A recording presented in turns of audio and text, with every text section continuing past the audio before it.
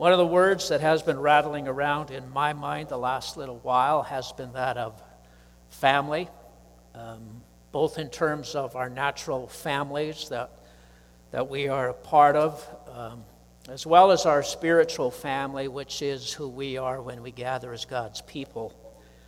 The summer tends to provide unique, somewhat informal opportunities to gather, even with our own, I'll just say, earthly, natural families, whether it's in the backyard, whether it's at campsites, whether it's at the beach, or whether it's at the Armstrong Fair where we were a few days ago with our family. Summer sort of allows us to enjoy our families in a way that makes summer a little bit special. And so I would say that as we move into fall, that's probably something that I will miss about summer. Families have become increasingly complicated. Our culture, I think, continues to find itself needing to redefine family, and that increasingly family itself seems to have the fingerprints of man and the fingerprints of culture all over it, and it in many ways has made many families very complicated. Our spiritual family, the church, us and others who are not with us this morning, I think is one that is really in so many ways less complicated. That the Church of God doesn't necessarily share all the restrictions, all the challenges, even all the baggage that our natural families may tend to carry. And you might say, well, one of the reasons for that is we don't actually have to live with each other 24 hours a day. And there's some truth to that. But when we gather as God's family, we're gathering as a family that God Himself is in control of. That the Church of God, our spiritual family, is actually God's creation. And that God will sustain it, God will guide it, God will direct it. Church family, as we gather this morning, I think shares this profound simplicity of what it means to share a spiritual rebirth. In the Christian world, we often talk about being born again, which really is a spiritual rebirth of our heart and minds. And as a result of that spiritual rebirth, we are called sons and daughters of God. We are brothers and sisters. And I know very often when I communicate with people in my emails, I write it Brother Doug. And I do that so intentionally because I really believe that that's how God, that's how the New Testament sees us within this family, that we are joint heirs, that we have quite literally been adopted by God as His people. We are His. And as a church, our gathering, this gathering, or whenever even parts of the church gather, we actually are gathering in a unique way. And I would say we may very well share a sense of unity within the church concept of family that we may not necessarily experience within our earthly families. That what draws us together is God Himself through the person of Jesus Christ. That Jesus quite literally is the cornerstone of this family. What we hold inside us in the New Testament sometimes is called, it says we hold in these jars of clay, we hold an incredible treasure. That treasure is Christ. Christ in you, Christ in me, the hope of glory. And Bruxy Cavey Some of you may know him, a pastor out in Hamilton, Ontario. He says, this treasure we hold is something that is intensely personal, that there may be sort of a private aspect to our relationship with God. But he said, within the church, this personal relationship is not meant to be celebrated only in private. It is meant to be celebrated as a church family. In Ephesians, Paul said this, and in this passage, there's this concept about Paul talking about who we are. It has some doctrinal things to say.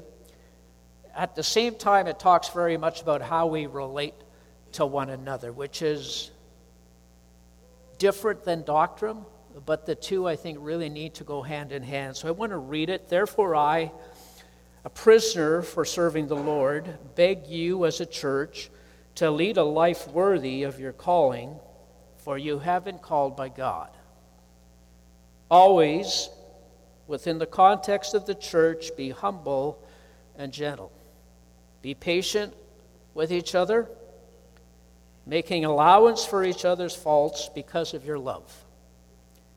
Make every effort to keep yourselves united in the Spirit, binding yourselves together with peace. That section there truly talks about how we should seek to live within this family. And then it goes on to say, for there is one body. It's one church. It's one Spirit of God, just as you have been called to one glorious hope for the future. There is one Lord, there's one faith, there's one baptism that we share, one God and Father of all, who is over all, in all, and living through all.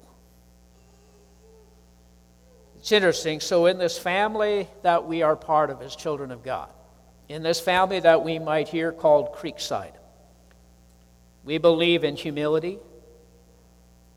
We believe in gentleness. We believe in patience. We believe in forgiveness. We seek to dwell in peace, and we seek to dwell in unity. It would be an interesting verse just to sort of put up in a church and say, this is how we as a people of God want to live. And I thought about that, and I have been in homes where families have actually obviously had perhaps a conversation about how in this house do we want to live? How do we want to treat each other within the context of our own home? And I've got a couple of slides. This family statement probably needs a bit more work. This one sort of means like, okay, put on a show. Let's pretend that we're okay. The second one, and I'll leave it up there for a while, and I'll just be quiet for a while to allow yourself to read it.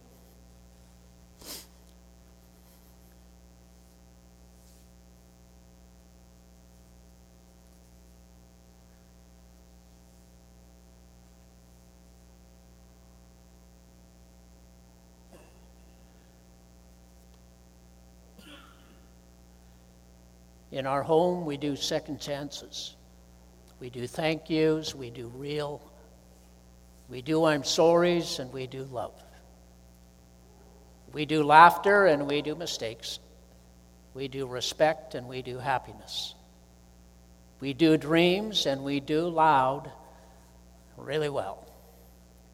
We do grace, we do hugs, we do faith, we do family. I kind of like that. Now, Eva and I, with our family, never did have, such a board in our house or a chalkboard or whatever. And maybe we could have, and maybe we should have. But I think any of you families who have something like that up in your home, and it's kind of done intentionally, and maybe sometimes done as a reminder to yourself and your children about how do we operate in this home, I think those are really good things. But it really is also a bit of an example of the church, about who we are called to be. I think we are a unique family. I think the church has been and always will be a unique family. And I think it's by and large the caring that we show for one another that invites other people to actually consider what we believe. That our doctrine very often is very much secondary to people than whether we actually show that we care and love one another. I think it's so interesting that when we meet on Sundays, we don't meet because we share common interests. We don't meet because we share common pastimes or common hobbies necessarily, which makes the church very unique I would say, in a very beautiful way. As Christ followers, and I think most of us in this room would identify and say, you know what, that's who I seek to be. That's who I want to be. I want to be a follower of Jesus Christ.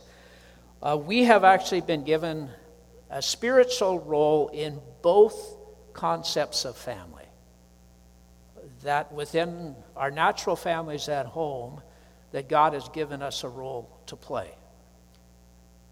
And just as much within the family of God, God has given us a role to play. Sometimes in our earthly families, as complicated or uncomplicated as that might be, God has actually positioned us in that role to be an example of what it means to be a follower of Jesus Christ. Now that may seem to be a bit obvious or easy if in fact your family, you might say, is all following. But if your family is a bit complicated, if your family has many who do not embrace faith, that role that God has given you within the context of your earthly family is huge. Jesus talked about the qualities of salt and light when he talked in Matthew.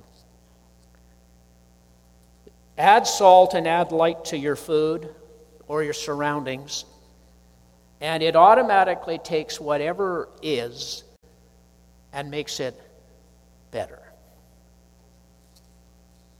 Matthew 5:16, Jesus said, "In the same way, let your light shine before others, so that they may see your good works and give glory to God, your Father, who is in heaven." Now, that's the challenge, that's the calling we've been given. And I would say that's the challenge and calling we've been given in both families in which we may find ourselves. Salt and light, take what is, make it better for the glory of God. You know, and lately I would say even over the summer, I've noticed a young couple doing exactly that within the context of their own family.